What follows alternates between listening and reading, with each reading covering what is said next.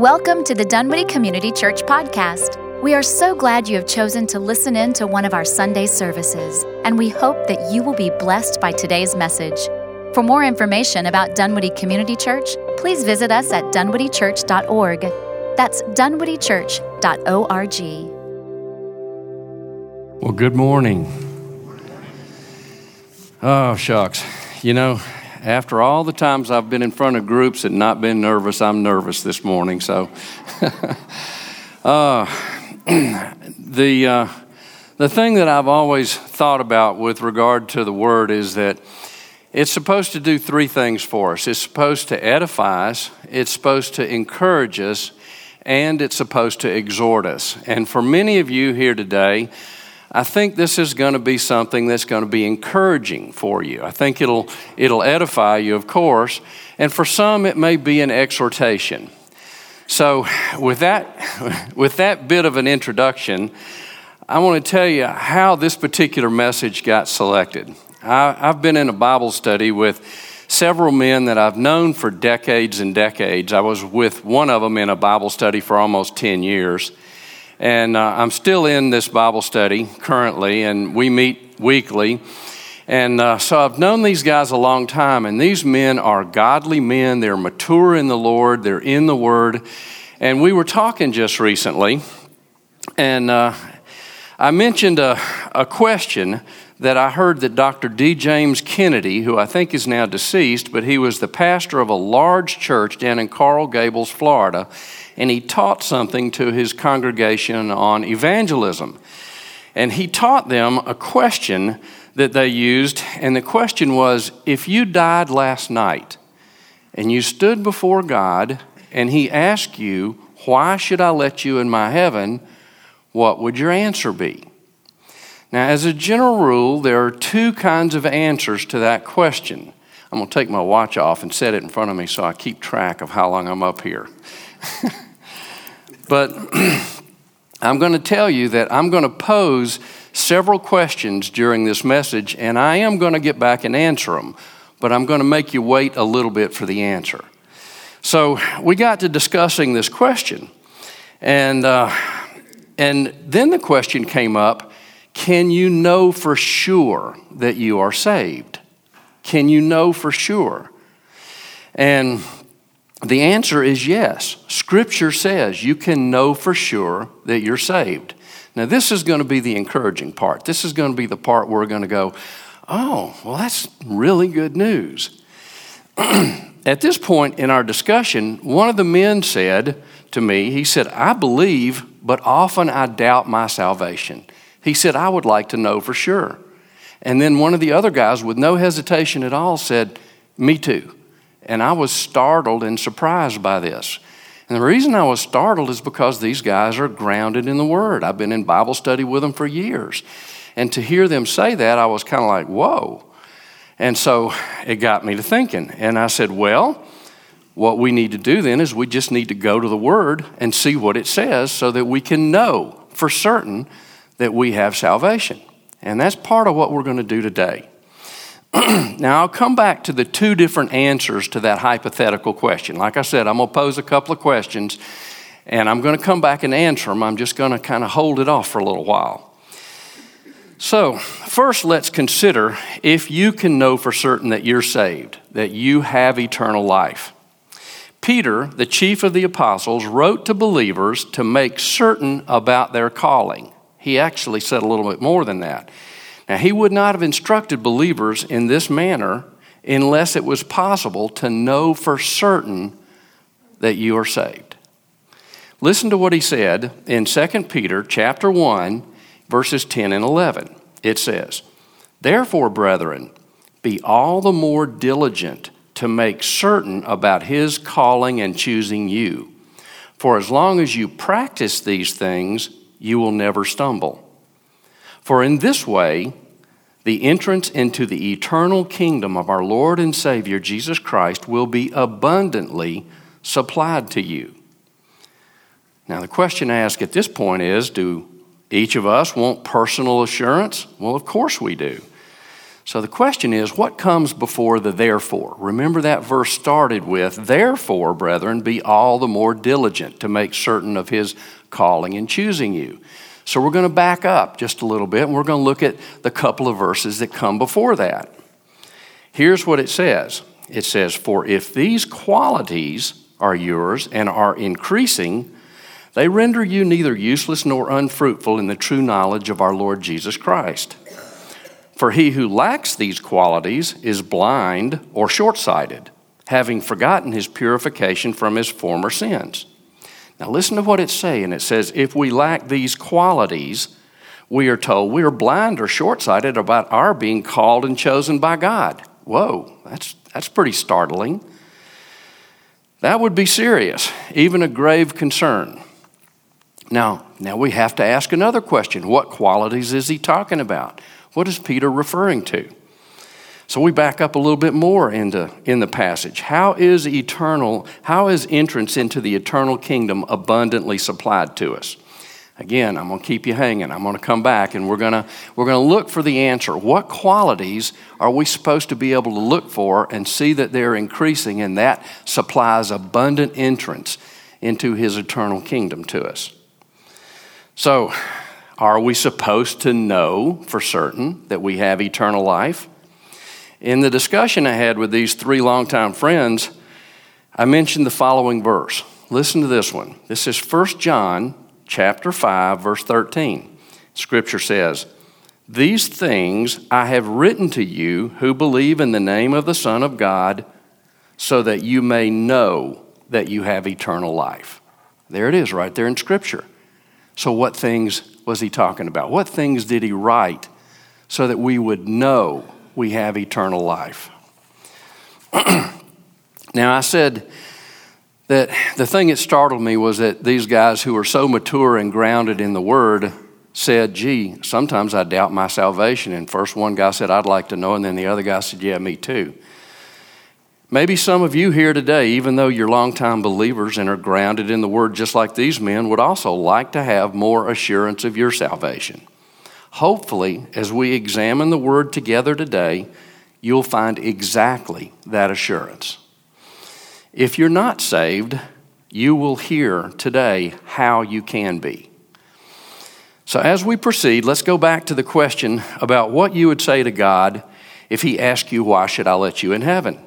One of the two answers that's commonly given to that question is something kind of like, well, you know, I don't lie and I don't steal and I haven't killed anyone and I don't commit adultery and I'm kind and I go to church regularly. I hope you'll let me in. That's one of the answers that you get very commonly. Before we're finished today, though, you're going to know that is definitely not the answer. So I'm still going to hold off on what the right answer is, but I want you to be listening for it. The Word says that without faith, it's impossible to please God. In Hebrews 11:6 it says, and without faith, it's impossible to please him. For he who comes to God must believe that he is, and that he is a rewarder of those who seek him. Who was the father of our faith? It was Abraham. Now, a little background on Abraham. Abraham was called out of the land that he lived in by God. He said, I want you to leave and I want you to go to a land that I'm going to give you, and I'm going to make a great nation out of you. And he told him he was going to do it through his son, Isaac. And then Abraham had this son, Isaac. He had the son when his wife Sarah was 90 years old and when he was 100. And then Isaac had sons, and one of those sons was Jacob. And Jacob had 12 sons. And then the brothers of the sons of Jacob sold one of the brothers into slavery down in the land of Egypt, Joseph. And Joseph rose to be the second most powerful man in the nation, second only to Pharaoh. And eventually God used this as a great deliverance for his people. Now, back in the time of Abraham, before the law was given, because the law wasn't given until about 400 years after Joseph and his brothers went down to Egypt. They lived and they grew and they became a great nation. And then God sent Moses to lead them out. But there was no law. There was no 10 Commandments. It wasn't given until God led the people of Israel out of Egypt by Moses, when he got the 10 Commandments up on the mountain. Now, here's what's interesting. If there's no law, you can't break the law. The Word says this in Romans 4:15, where there is no law, there is also no violation. Think of it like a speed limit. Law on the road. If there's no speed limit, you can't get a citation for going over the speed limit, right? And so, up until the time of Moses, there was no law for the children of Israel. Now, here's the flip side of that. If there's no law, if there are no rules, then Abraham couldn't say, hey, God, I kept the rules, you have to let me in. Right? There were no things that God had prescribed to say, you got to do this and this and this, or else you're not going to be considered right by me. And yet we know that God was pleased with Abraham. Here's what Scripture says. It says, Abraham believed God, and it was credited to him as righteousness. How so? What's this credit about? It's like an accounting term. God said, you believed me, you trusted me, and so I'm going to credit righteousness to you. I'm going to take away your sin, and in its place, I'm going to credit you with righteousness. Now, God told Abraham to leave his home and go where he would lead him. And he said, I'm going to make a great nation out of you, and it's going to come through your son Isaac. And then this little boy, when he was about 12 years old, God told Abraham to sacrifice. He said, go out and sacrifice him to me. Now, Abraham is thinking, well, God, you told me you were going to make a great nation out of me through this boy. So what did Abraham do? He proceeded to go out and sacrifice Isaac. Now, it tells us in Hebrews 11:17 through 19, it says, by faith, Abraham, when he was tested, offered up Isaac. And he who had received the promises was offering up his only begotten son. It was he to whom it was said, in Isaac your descendants shall be called. He considered that God is able to raise people even from the dead, from which he also received him back as a type. In other words, Abraham trusted God so much that he said, well, you promised me you were going to make a great nation out of me. It's going to come through this boy, so you must be going to raise him from the dead. So he was prepared to take that knife and plunge it into his son's heart in obedience to God.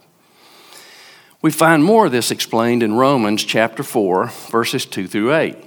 It says, for if Abraham was justified by works, he has something to boast about, but not before God. For what does the Scripture say? It says, Abraham believed God, and it was credited to him as righteousness. Now, to the one who works, his wage is not credited as a favor, but as what is due. But to the one who does not work, but believes in him who justifies the ungodly, his faith is credited as righteousness. Just as David also speaks of the blessing on whom the man to whom God credits righteousness apart from works. This is David speaking. Blessed are those whose lawless deeds have been forgiven and whose sins have been covered.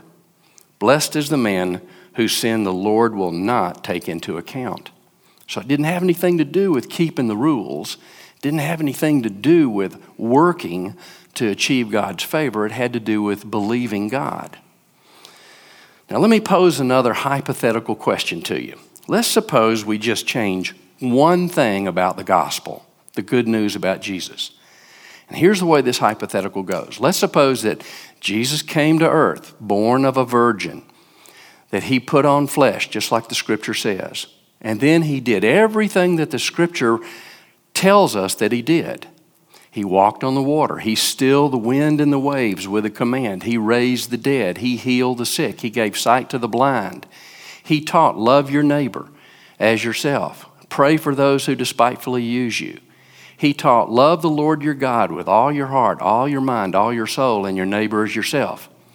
But then we come to the part we're going to change. At the end of his life, he skips the cross. He just says to his disciples, okay, I've shown you how to do it now, guys. Now go and do likewise. And then he ascends back into heaven. If he had skipped the cross, then we would have God grades on a curve. Okay? We would have an entirely different paradigm of faith if Jesus had not gone to the cross. But he did go to the cross. Listen, some people say they think Christ was a great man. They think he was a great teacher, that he was very honorable and ethical. But they stop short of saying they believe he was the Son of God and that God raised him from the dead. They think following the teachings of Jesus is a good idea, but they don't call him Lord, and they don't believe he rose from the dead by the power of God. But Christ was crucified. Listen to this next passage. This is 1 Corinthians chapter 1, verses 21 through 24. It says, "For since in the wisdom of God, the world through its wisdom did not come to know God, God was well pleased through the foolishness of the message preached to save those who believe." That's what I'm doing right now. I'm preaching, and this is the way God chooses to advance his kingdom. "For indeed, Jews ask for signs, and Greeks search for wisdom. But we preach Christ crucified." That's what Paul said. We preach Christ crucified. "To Jews, a stumbling block, and to Gentiles, foolishness. But to those who are called, both Jews and Greeks, Christ, the power of God and the wisdom of God." Now, here's something else. The word says that without the shedding of blood, there is no forgiveness for sin. Hebrews 9:22 says, "And according to the law, one may almost say all things are cleansed with blood. And without the shedding of blood, there is no forgiveness." Now, while Israel was still in slavery down in Egypt, before Moses let them out, you remember God did a great demonstration of his mighty power through the 10 plagues that he brought on Egypt. And the last plague was where God told the children of Israel, he said, take a 1-year-old unblemished lamb. That means it can't have a torn ear. It can't be lame in its limb. It's got to be a perfect lamb, 1-year-old. Take that lamb and slay it, and take some of the blood from that lamb and put it on the sides of your doorpost at the entrance to your dwelling and over the lintel, over the top of the doorpost. And he said, then you are to stand in your sandals with your staff in your hand, and you're to roast this lamb and eat its flesh, and don't go out of the door of your house. And he said, my destroying angel is going to go over all the land of Egypt. And when he sees the blood on your door, he's going to pass over your house. But when he goes over the homes of all the Egyptians, the firstborn of every Egyptian will die, and the firstborn of all of their flocks and herds. Now that was called the Passover, because the avenging angel passed over the homes of the Israelites. And God said, do this every year at the same time as a perpetual statute throughout all your generations. And so the Jews have been keeping the Passover every single year since that time. Now, when Jesus appeared to be baptized by John the Baptist, John proclaimed, he said, behold the Lamb of God. He pointed to Jesus, and that gives us a clue. He said, this is the Lamb of God. Jesus was the Passover lamb who got sacrificed on Passover. He was crucified on Passover. That's the very time when the perfect, unblemished, righteous Lamb of God was sacrificed and his blood was shed for us. Remember, it said, without the shedding of blood, there is no forgiveness for sin. Now let's go back to the question, how can you know that you have eternal life? Well, it's a gift. It's not based on works. Listen to Romans chapter 5, verses 8 through 10. It says, but God demonstrates his own love toward us, in that while we were yet sinners, Christ died for us. Much more then, having now been justified by his blood, we shall be saved from the wrath of God through him. For if while we were enemies, we were reconciled to God through the death of his Son, much more, having been reconciled, we shall be saved by his life. Romans 6:23 goes on to say, For the wages of sin is death, but the free gift of God is eternal life in Christ Jesus our Lord. It's a gift from God to us. We don't earn it. In Ephesians chapter 2, as we begin in that chapter, listen to what it says. This is talking about every one of us, me, you, all Christians. It says, and you were dead in your trespasses and sins, in which you formerly walked according to the course of this world, according to the prince of the power of the air. It's talking about the devil there. Of the spirit that is now working in the sons of disobedience. Among them, we too all formerly lived in the lust of our flesh, indulging the desires of the flesh and of the mind, and were by nature children of wrath, even as the rest. So we were dead in sins. We were enemies of God. We were children of wrath, just like all the rest. That's the state we were in. But God, being rich in mercy, because of his great love with which he loved us, even when we were dead in our transgressions, made us alive together with Christ. By grace you have been saved, and raised us up with him and seated us with him in the heavenly places in Christ Jesus. I have to admit, I have a hard time wrapping my head around that. That last part, I scratch my head and go, okay, I'm still looking for understanding on that one, Lord. But let me continue. So that in the ages to come, he might show the surpassing riches of his grace and kindness toward us in Christ Jesus.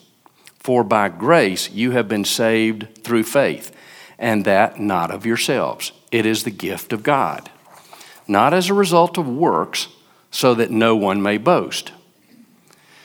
Now, Scripture says you must believe in your heart that God raised Jesus from the dead. If Christ is not raised, our faith is worthless.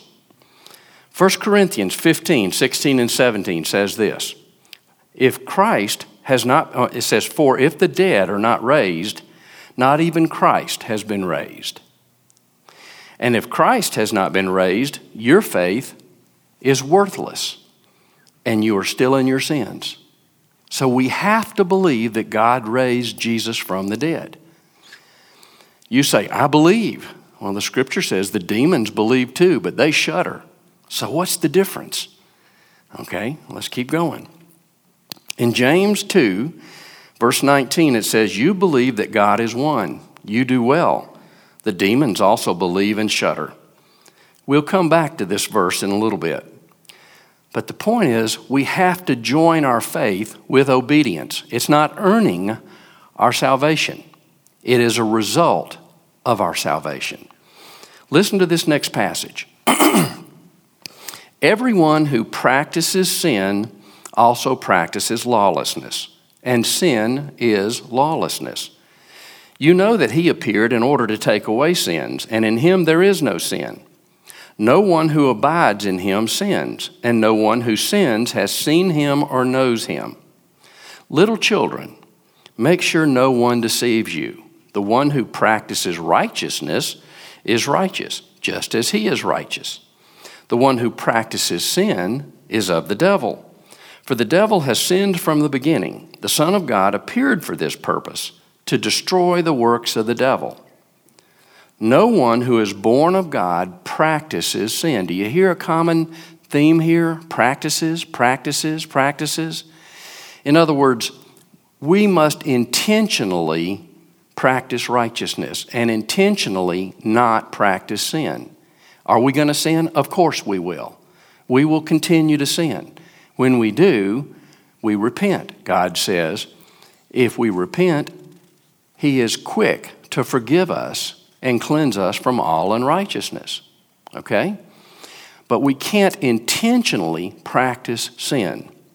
It says, no one who practices sin is born of God, because his seed, no one who is born of God practices sin, because his seed abides in him, and he cannot sin because he is born of God. Here's the key. By this, the children of God and the children of the devil are obvious. Anyone who does not practice righteousness is not of God, nor the one who does not love his brother. So it's necessary for us to love our brother. This doesn't mean love the whole world. This means love your Christian brother. Now that may be hard to stomach, but it's throughout Scripture. We're going to see a little more. Again, the question, back to why, if God said you died last night, why should I let you in heaven? What would your answer be? Jesus said, many will say, Lord, Lord, and Jesus will say, depart from me, I never knew you. Listen to this next scripture. In Matthew 7:16-23, Jesus said, you will know them by their fruits. Grapes are not gathered from thorn bushes, nor figs from thistles, are they? So every tree bears good fruit, but the bad tree bears bad fruit. A good tree cannot produce bad fruit, and a bad tree cannot produce good fruit. Every tree that does not bear good fruit is cut down and thrown into the fire.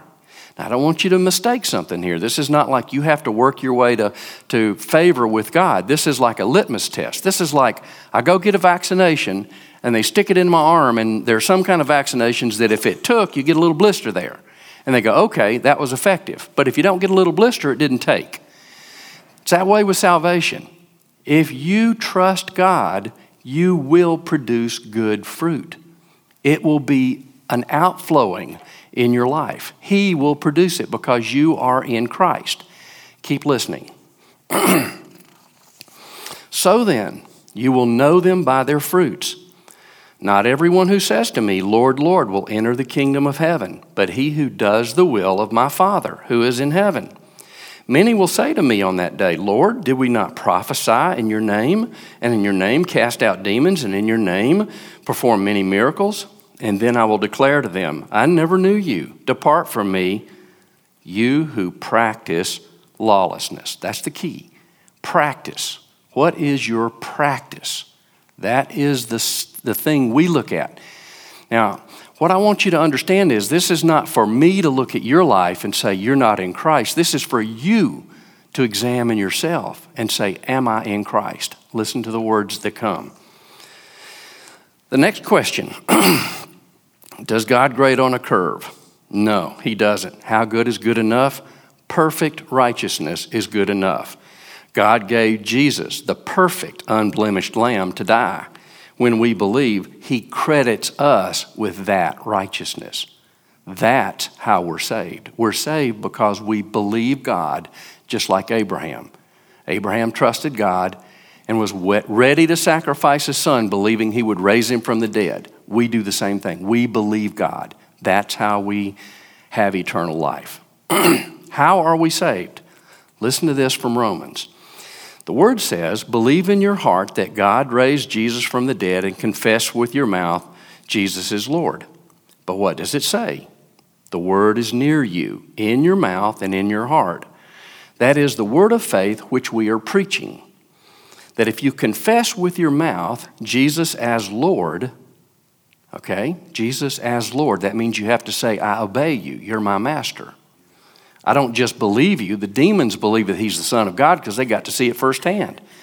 But they don't call him Lord. They don't obey him. We call him Lord. And believe in your heart that God raised him from the dead. If you do those two things, if you confess with your mouth Jesus as Lord and believe in your heart that God raised him from the dead, it says you will be saved. For with the heart, a person believes, resulting in righteousness, and with the mouth, he confesses, resulting in salvation. That's pretty simple, isn't it? Isn't it that easy? It's a gift. It doesn't say you have to keep a whole bunch of rules and regulations. It says you confess him as Lord, and you believe in your heart that God raised him from the dead. Wow. Let's keep going. For the scripture says, whoever believes in him will not be disappointed. For there is no distinction between the Jew and the Greek. For the same Lord is Lord of all, abounding in riches for all who call on him. For whoever will call on the name of the Lord will be saved. How then will they call on him in whom they have not believed? How will they believe in him in whom they have not heard? And how will they hear without a preacher? God chose the foolishness of preaching to advance his kingdom. How then will they preach unless they are sent? just as it is written, how beautiful are the feet of those who bring good news of good things. Now here's a warning. Listen to this next verse. However, they did not all heed the good news. For Isaiah says, Lord, who has believed our report? So, faith comes from hearing, and hearing by the word of Christ. Faith comes from hearing the spoken word of God. When you hear God's word, supernatural things are happening because God said, I won't send out my word without it coming back to me and accomplishing the purpose for which I sent it. It will not return to me void. In Hebrews, we find more sobering words concerning our salvation. Hebrews 4:1 says the following, Therefore, let us fear if, while a promise remains of entering his rest, any one of you may seem to come short of it. A few verses later, in verse 7, we read, He again fixes a certain day, today, saying through David after so long a time, just as has been said before, Today, if you hear his voice, do not harden your hearts. Then a few more verses later, in verse 16, it says, Therefore, let us draw near with confidence to the throne of grace so that we may receive mercy and find grace to help in time of need. So the word says, today, if you hear my voice. A question for you, listening to this right now, is God stirring anything in your heart? If so, what do? The answer is, you repent. Right after Jesus went into the wilderness to be tempted by the devil, we read in Matthew chapter 4, verse 17, From that time, Jesus began to preach and say, Repent, for the kingdom of God is at hand. Jesus went on to elaborate about the need for repentance. Listen to Luke 13, verses 1 through 5. He says, Now on this same occasion there were some present who reported to him about the Galileans whose blood Pilate had mixed with their sacrifices. In other words, some of those who lived in Galilee were killed by Pilate in a vicious manner, and he mixed their blood with the sacrifices they were sacrificing to pagan gods. And here's what Jesus said about that. Jesus said to them, Do you suppose that these Galileans were greater sinners than all the other Galileans because they suffered this fate? I tell you, no. But unless you repent, you will all likewise perish. Now, I got encouragement coming, so don't get upset. He says, Or do you suppose that those 18 on whom the tower in Siloam fell and killed them were worse culprits than all the men who live in Jerusalem? I tell you, no, but unless you repent, you will all likewise perish. I can't go off script too much or this will take too long, but I remember when I was a young man, short of the age of 20, I realized that I was sinning grievously and it made me afraid. I feared God and I called out to him and I asked him to help me straighten out my life. I repented. I didn't quite know what it was at the time, but I knew what I was doing wasn't pleasing to God. And I look back on that 50 years later, and I think, thank you, Lord, for causing my heart to fear you. Because the fear of the Lord is good. Okay? It is good. Now, listen to this. If you repent, there is good news. We're all familiar with this next scripture, John 3:16. For God so loved the world that he gave his only begotten Son, so that whoever believes in him shall not perish, but have eternal life. For God did not send the Son into the world to judge the world, but that the world might be saved through him. From the very beginning of the gospel and the church, believing was accompanied by obedience. The first step in obedience was to be baptized. Listen to this. In Acts 2:38, this is Peter preaching the first sermon there in the church at the day of Pentecost. Peter said to them, Repent, and each of you be baptized in the name of Jesus Christ for the forgiveness of your sins, and you will receive the gift of the Holy Spirit. A few verses later, in Acts chapter 2, verses 40 and 41, we see what happened. It says, And with many other words he solemnly testified and kept on exhorting them, saying, Be saved from this perverse generation. So then, those who had received his word were baptized, and that day there were added about 3,000 souls. So repentance was necessary, and it was followed by obedience, the first step of obedience being baptism. Does obedience save us? No, obedience doesn't save us. But if we are truly his, we will obey him because we understand what he's done for us by his grace and mercy, and out of an overflowing gratitude in our hearts, we will want to obey because we want to please him. When it dawns on us that I was dead in my trespasses and sins, I was a child of wrath like all the rest. I was without hope in the world, and he had mercy on me. He just had mercy. What's the result? I go, oh God, thank you. Oh Father, thank you.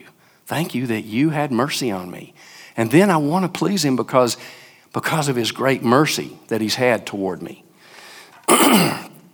Are there many different alternate paths to salvation? Listen to what the word says. In Acts 4:12 we read, "And there is salvation in no one else. For there is no other name under heaven that has been given among men by which we must be saved." In 1 Timothy 2:5, it tells us more. For there is one God and one mediator between God and men, the man Christ Jesus. Not Peter, not John, not Mary, not anybody else. There's one mediator between God and man, Christ Jesus, his only begotten Son, who was with him before the world was. He's our Savior. He's our Lord. 1 John 5:12 makes it plain. Listen to what this scripture says. He who has the Son has the life, and he who does not have the Son does not have the life. And now we can come back to answer one of the questions that I left open when I started. Can you have assurance of your salvation? How exactly is abundant entrance into the kingdom supplied to us? This is where you get real encouragement. This is where you start doing self-examination. Follow carefully as I read from 2 Peter chapter 1. About 3 verses in, you're going to start to hear the answer. And I have to read the first 3 verses so that I just don't jump right in the middle of it. Simon Peter, a bondservant and apostle of Jesus Christ, to those who have received a faith of the same kind as ours, by the righteousness of God and our God and Savior, Jesus Christ. Grace and peace be multiplied to you in the knowledge of God and of Jesus our Lord, seeing that his divine power has granted to us everything pertaining to life and godliness through the true knowledge of him who called us by his own glory and excellence. Here it comes. For by these he has granted to us his precious and magnificent promises, so that by them you may become partakers of the divine nature, having escaped the corruption that is in the world by lust. Now listen to this following series of steps. Now for this very reason also, applying all diligence, this is what you have to take action on. Applying all diligence in your faith, supply moral excellence. Number 1, supply moral excellence. And in your moral excellence, knowledge. You get knowledge from the Word of God. You need to be in the Word. And in your knowledge, self-control. Self-control is the beginning of obedience. And in your self-control, perseverance. Persevere in your practice of righteousness. And in your perseverance, godliness. In your godliness, brotherly kindness. And listen to the end result. And in your brotherly kindness, love. The end result is love. God intends for us to demonstrate that we are his disciples by the love we have for one another, for fellow saints. Now, it says this, for he who lacks these qualities is blind or short-sighted, having forgotten his purification from his former sins. What qualities? Moral excellence, knowledge, perseverance, brotherly kindness, love. Okay? But what if you don't lack those qualities? It says, therefore, brethren, be all the more diligent to make certain about his calling and choosing you. For as long as you practice these things, you will never stumble. And for in this way, entrance into the eternal kingdom of our Lord and Savior Jesus Christ will be abundantly supplied to you. This is a key. It is something you can go to and you can stake a claim on. It's part of His promises to us. Now keep listening. The final goal is love. Do you love your fellow Christians? The Word says in 1 Corinthians 13:13, it says, "But now faith, hope, love abide, these three. But the greatest of these is love." Jesus said, "By this all men will know that you are my disciples, if you have love for one another." That's John 13:35. Do you want assurance? 2 Corinthians 13:5 says, "Test yourselves to see if you are in the faith. Examine yourselves. Or do you not recognize this about yourselves, that Jesus Christ is in you, unless you indeed fail the test?" I'm going to give you the test by which you examine yourselves. Listen to the following. It says, and this is from James, it says, "What use is it, my brethren, if someone says he has faith, but he has no works? Can that faith save him?" And then he gives an example. He says, "If you have a brother or sister without clothing and in need of daily food, and one of you says to them, 'Go in peace, be warmed and be filled.'" That's the equivalent of the modern day, "I'll pray for you." Okay? I'll pray for you. "But you do not give them what's necessary for their body, what use is that? Even so, faith, if it has no works, is dead, being by itself. But someone may well say, 'You have faith, and I have works. Show me your faith without the works, and I will show you my faith by my works. You believe that God is one." We've heard this before. You do well. The demons also believe and shudder. They don't have the obedience. They don't have the works. They don't call Jesus Lord. "But you, are you willing to recognize, you foolish fellow, that faith without works is useless? Was not Abraham, our father, justified by works when he offered up Isaac, his son, on the altar? You see that faith was working with his works, and as a result of the works, faith was perfected." This is straight from the Word. This is the holy Word of God, and faith comes from hearing. "And the scripture was fulfilled, which says, 'And Abraham believed God, and it was reckoned to him as righteousness, and he was called the friend of God.'" So you see, a man is justified by his works and not by faith alone. We're not saved by our works, but if you love God, if you have called Him Lord, you will have works because you are abiding in Him. He will produce the works. You look at your own life and say, is love increasing? Is patience increasing? Listen to this. "In the same way, was not Rahab the harlot also justified by works when she received the messengers and sent them out by another way? For just as the body without the spirit is dead, so also faith without works is dead." That passage that I just read was James chapter 2, 14 through 26. Now we're almost done here. And I told you I'd come back and I'd give you the answers to some of the questions that I posed at the beginning. Listen carefully to these next scriptures, for they provide you with a self-test to determine if you're in Christ and have salvation. Jesus said in John 15:5, "I'm the vine and you're the branches. He who abides in me and I in him, he bears much fruit. For apart from me, you can do nothing." If you're not in Christ, you can do all the good works, give to charities, all the kind of stuff you think would be good, but it won't be fruitful because you're not in Christ. Listen to what comes next. "And my Father is glorified by this, that you bear much fruit, and so prove to be my disciples." So here's the question. What kind of fruit is Jesus talking about? Does he mean you have to go out and get a certain number of disciples? You have to make a certain number of converts? No. Listen to this.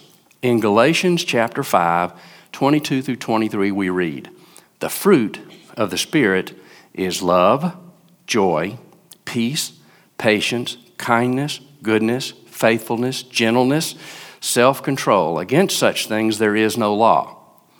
If you examine yourselves and you find these qualities good, if they're increasing, you're on the path. Abundant entrance into the kingdom, the eternal kingdom of our Lord will be supplied to you.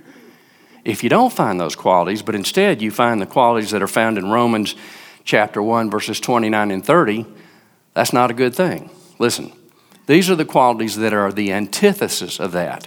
Greed, evil, full of envy, strife, deceit, malice. They are gossips, arrogant, unloving, unmerciful.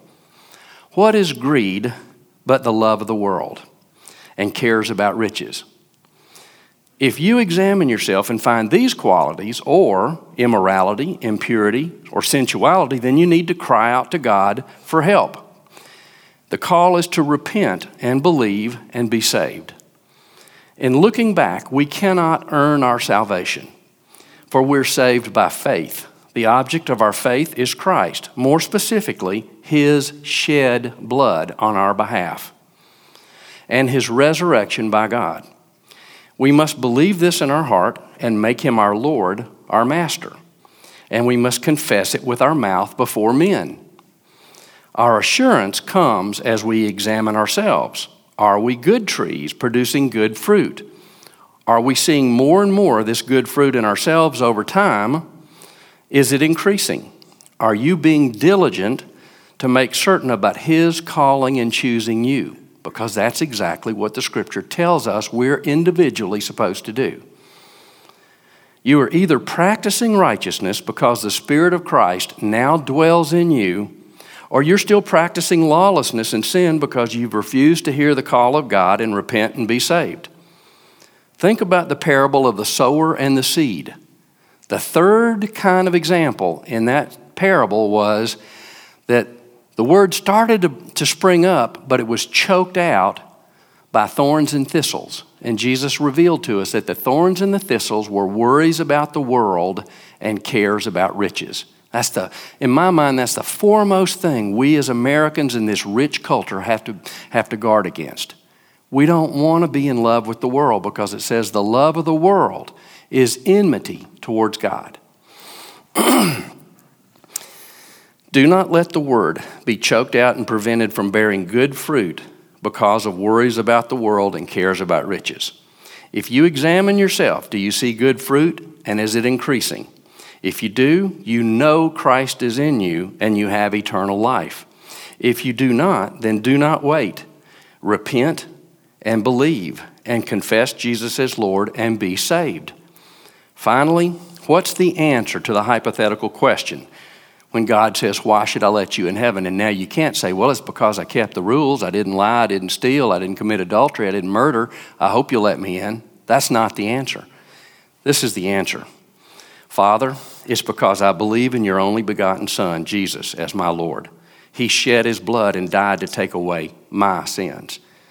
You raised Him from the dead and will raise me. I'm your adopted son through Him, and He lives in me.